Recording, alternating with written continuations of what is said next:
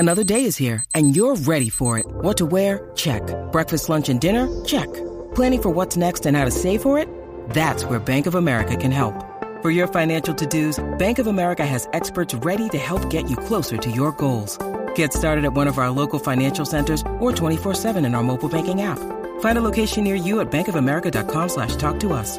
What would you like the power to do? Mobile banking requires downloading the app and is only available for select devices. Message and data rates may apply. Bank of America N.A., member FDIC. When you need mealtime inspiration, it's worth shopping Kroger, where you'll find over 30,000 mouth-watering choices that excite your inner foodie. And no matter what tasty choice you make, you'll enjoy our everyday low prices, plus extra ways to save, like digital coupons worth over $600 each week. You can also save up to $1 off per gallon at the pump with fuel points. More savings and more inspiring flavors make shopping Kroger worth it every time. Kroger, fresh for everyone. Fuel restrictions apply.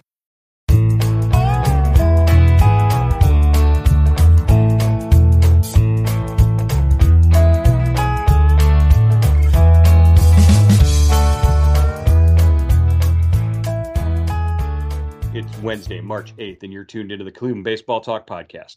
I'm Joe Noga, joined by Paul Hoynes. Hoynes, the World Baseball Classic kicked off with a couple of games over in Taiwan. I don't know if it's considered an upset. Is it considered an upset if the Netherlands beats Cuba 4-2? The Palacios brothers on the roster for the Netherlands. Josh Palacios with an RBI single and scored a run, and you're looking at the Dutch now in position to maybe advance on a pool play.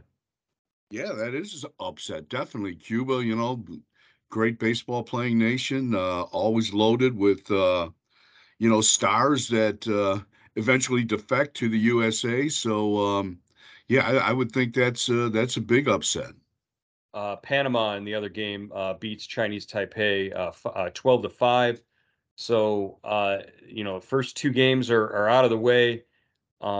You've got Australia and Korea on tap for tonight at 10, and Panama playing the Netherlands in a matchup of those two teams later on tonight as well. The Guardians going to get their first look or first taste of what the WBC is like with their game against Mexico later on today, 3:00 out in Goodyear. And it looks like Terry Francona has put together a lineup that's sort of maybe representative of what we're envisioning the opening day lineup to look like. Yeah, definitely, Joe. First three hitters, Juan Rosario, Ramirez. Then he goes Bell, Naylor, Gonzalez, Arias, Gallagher, and Straw. So, that's as close to an opening day lineup as you're going to get. And, Zach Plesac's on the mound for his third Cactus League start.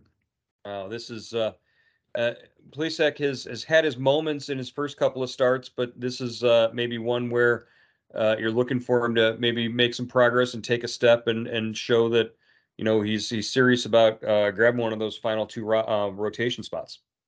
Yeah, he had a shaky, a Cactus League opener, gave up 5 runs. In his second start on March 3rd, he came back and, ran into trouble in the first inning. They used the reentry rule. He came back in the second inning to start the second inning and retired 6 straight. So that was encouraging to see that. And maybe, he can keep that momentum going. Yeah, that's the hope, as long as he's healthy and there are no other complications there. We're also going to get possibly a chance to see or hear about Nick Sandlin, Angel de los Santos. They're both on the schedule to pitch after sort of delaying their starts to camp by injury. Yeah, they're both on the card to pitch out of the bullpen today. Sandlin coming back from that lat/teres major injury in the postseason last year. De Los Santos strained a hamstring early in camp, and they've been working their way back. And Joe, I was wondering, before we saw them, being kind of game ready, I was wondering if either one of these guys might open on the injured list. But because of relievers, and because they don't need to really build up their arm strength like a starter. If all things go well, both these guys should be ready by opening day, don't you think?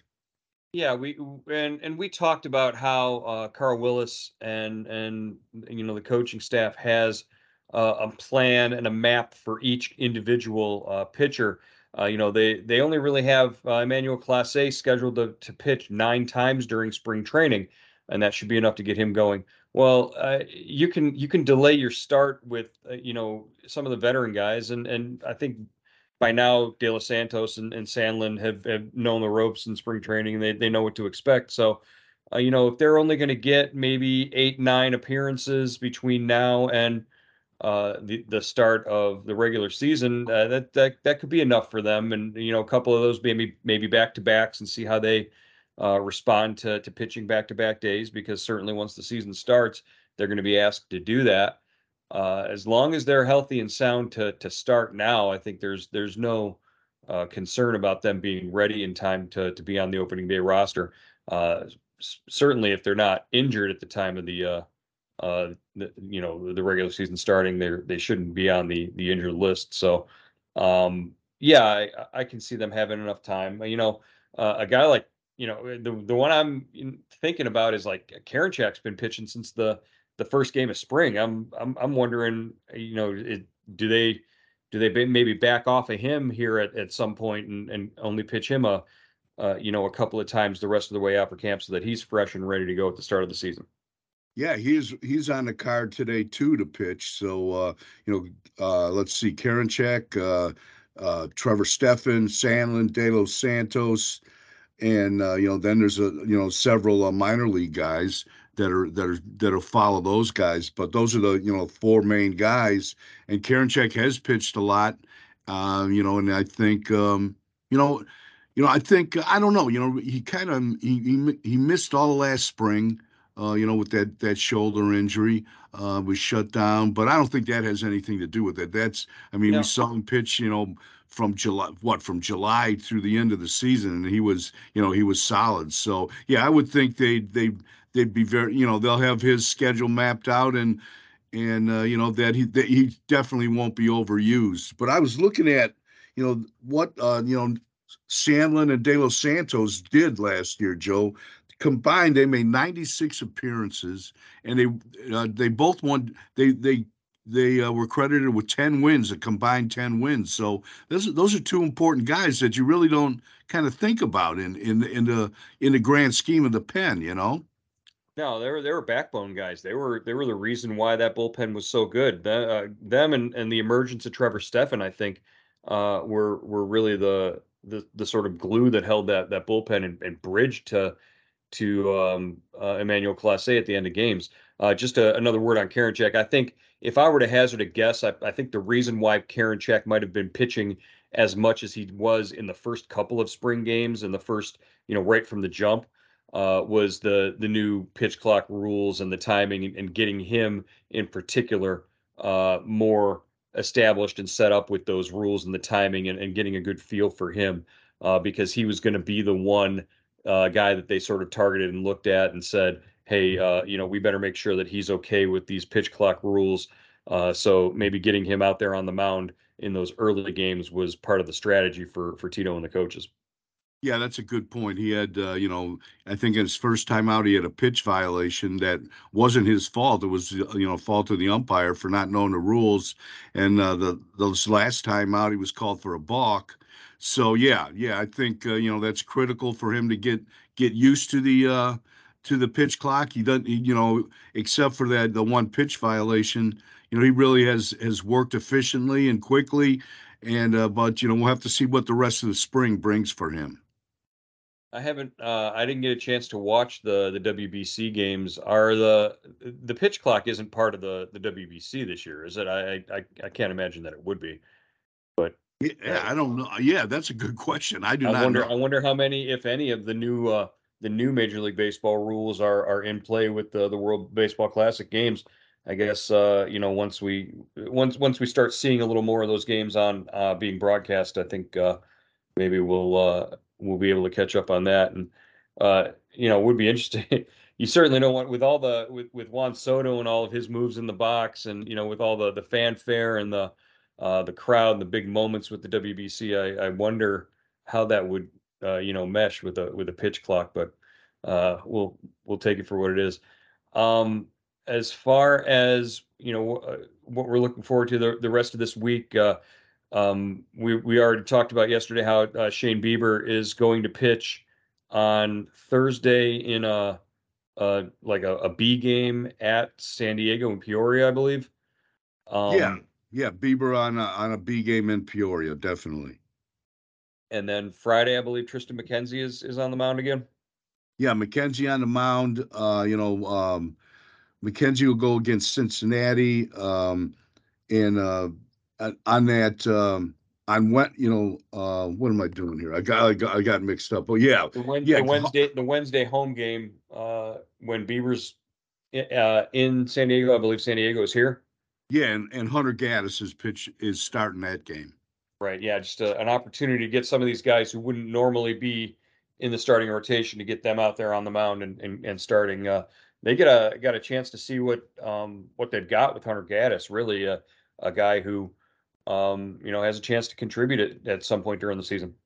Yeah, and he's had a good spring, Joe. He's pitched multiple innings every time he's been out there as they try to stretch him out. Showing a good breaking ball, set up with his fastballs. He got some strikeouts, and he looks like a different guy compared to the two starts he made last season, which he was kind of put in. He was in over his head at in those two starts and really struggled. But he looks solid right now. He looks like a prospect. And Joe, I'm just wondering. I mean, would they use any of these starters? They have so many of them. Would they use them if they need maybe a guy that goes two and a third innings in the bullpen? Like a piggyback guy to start the season early, maybe? Yeah, maybe that, or maybe I heard Carl Willis saying we might need a guy that could go multiple innings in the pen, at some point, and he referenced the pitch clock, and I wasn't quite sure what he was talking about, but it was kind of interesting to me. Yeah, and maybe guys like Hunter Gaddis and Xzavion Curry fit that sort of mold to start. It's not ideal for them, but not necessarily what they want, but being on the roster, I think is more important, and having them being able to contribute in some way. Sure, yeah, we don't know exactly who's going to be healthy with the Sam Hentges injury. If Tim Herrin is going to step in and grab that spot, or if they're thinking about going in a different direction there. So there are a few questions in the bullpen, and once we start laying out what we think the opening day roster is going to look like, we'll have a clearer picture of who the battles are, who the openings could go to, who the candidates are. And there are still veterans, non-roster invitees who could make some noise and make claims for some of those spots. Touki Toussaint is another guy I think they're still going to try and give a look to see what he can do. So yeah, the bullpen might be the only area on this club, and the major roles in the bullpen are already filled and established as long as they're healthy. It's those sort of fill in bridge spots that they might need to find the best candidates for. Yeah, because if realistically you look at it, there's probably maybe one spot open in the pen, and if you said if everyone is healthy, if Sandlin and De Los Santos make it through the rest of the camp, okay, and and we're still waiting for some kind of evaluation or some kind of evaluation on just what Hentges injury is about. So but still that seems like that's going to be kind of a multi-week thing, Joe, don't you think? Yeah, that, and I think right now you put Cody Morris and Sam Hentges on the injured list to start the season for sure, and one or more bullpen spots are available in terms of they could go to one of those young guys. They could go to a veteran. I think maybe one veteran and one young guy are going to benefit from those guys having to miss time at the start of the season. Yeah, and Morris was, Terry Francona was hopeful that Morris could get off the mound, sometime in the next couple days or by mid next week. But that still kind of puts him, behind so many pitchers that you would think he would have to open on the injured list. And they said they're going to be very, very, conservative with him, and they're not going to push him. And right now, there's no reason to. Yeah, I could see Sam Hentges maybe opening on the 60-day if that's the case, and they open up a roster spot maybe to get a guy like a Touki Toussaint on the 40-man if you move Hentges to the 60-day injured list. So if you can tell in my voice, I'm not real hopeful that Sam Hentges' injury is something that can just be you know dealt with and he's back pitching healthy anytime soon. I think he's been shut down for long enough now that it's going to take a while to ramp him back up in time to get him ready to go.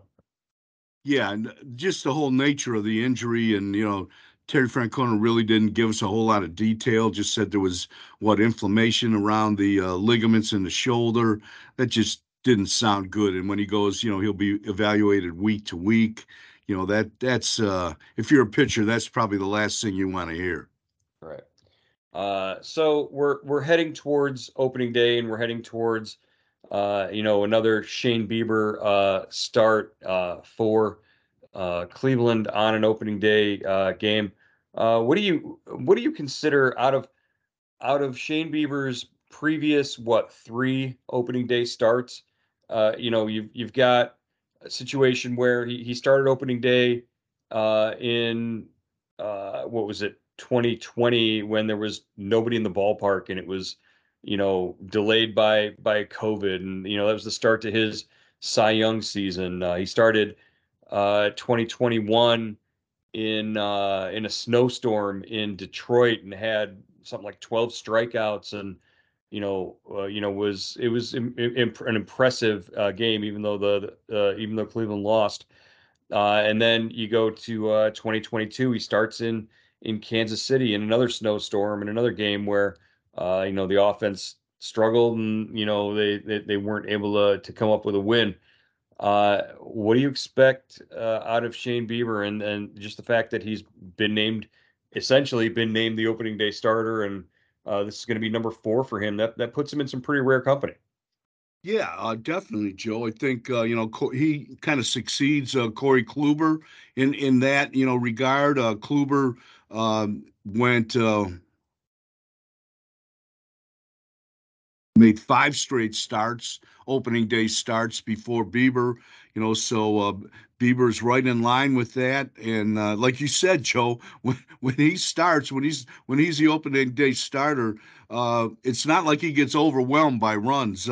He lost in 2020. He wins 2-0. In 2020, I should say, yeah, in 2021, he loses 3-2, and last year he got beat 1-1.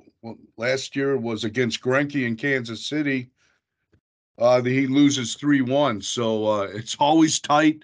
It's always the weather is always kind of iffy, but it's a great compliment to him. He's the best they've got right now, and he's pitched like it.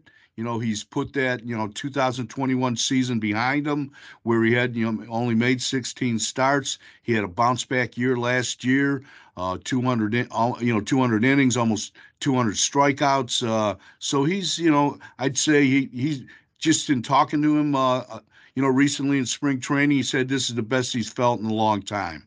That's good. And the one thing that we know for sure in Seattle on opening day, there won't be any snowflakes in the air or on the ground in the stadium, because if they've got the roof closed, then they don't have to worry about that.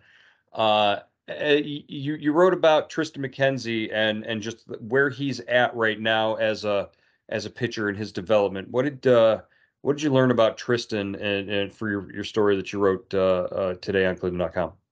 Yeah, it's always great to talk to Triston and just really, kind of talk to him about, how he conquered his walks, that walk issue he had in 2021. And it was refreshing to talk to him. He sounded like, it sounded like he was just, it was just like a young kid trying to, make his way in the big leagues. And it's not always that easy. He said, he told me, when you're a little kid, all you want to do is get to the big leagues. When you get to the big leagues, all you want to do is stay there. And that causes some, you put some kind of undue pressure and stress on yourself. And, you think you have to be perfect. And he said, you never want to throw the ball right down the middle to guys like Salvador Perez. So you try to work the edges, you try to be perfect, and it doesn't work out. And eventually you learn to trust yourself. You learn to throw the ball in the middle of the plate or throw the ball over the plate and trust your stuff. And if it gets hit out of the park, it does, but you got to come back and, just attack the strike zone and go after hitters. And he seems like he's in a real good spot right now, Joe. Is he a dark horse candidate for, maybe if he can find that consistency this year and take it to another level? Could he be in the conversation at least for Cy Young award if things go the right way? I think so, Joe. I mean, he'd have to have, considering the competition, he'd have to have, an outstanding year. But I think he's more than capable of that. He won 11 games last year, had a ERA under 3. And as we've said before, no one hits this guy. He gives up some home runs, but I think his career batting average against is 197. So there's a lot of it's like his game is kind of spread out over the table, a card table, and he's got to pull it together, all the pieces together. And I think he's in the process of doing that. And if he does that, he's going to be hard to beat. I would think I think he's already one of the, the better pitchers in the American League. And I think he's on his way to being one of the best. Well, and the reason I asked that question, and I don't want it to sound like it's coming out of left field, Triston McKenzie, Cy Young, but the aspects of his game and what he can do, like you said, he just doesn't. His batting average against it doesn't exist. It's just minuscule for what for a pitcher in today's game. And I really think that the StatCast sort of darlings and the people who look at numbers and sort of bend them to their narratives or whatever, you can take what he does, and if he does it consistently enough during a season, over a stretch of 12 to 15 starts, go on one of those Corey Kluber type runs where we saw Corey Kluber more than once go.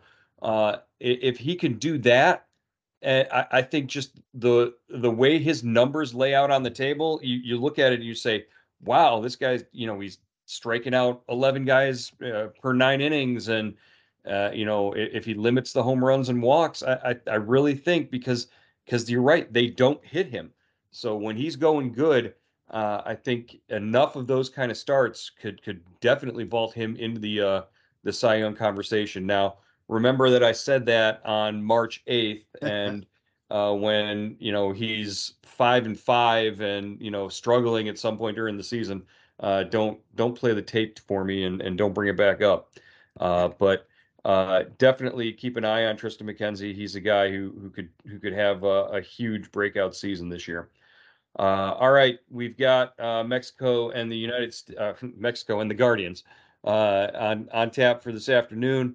We'll be back tomorrow to wrap that up and bring you more Guardians spring training news as it happens here on the Cleveland Baseball Talk podcast. Hoynesy, we'll talk to you then. Okay, buddy.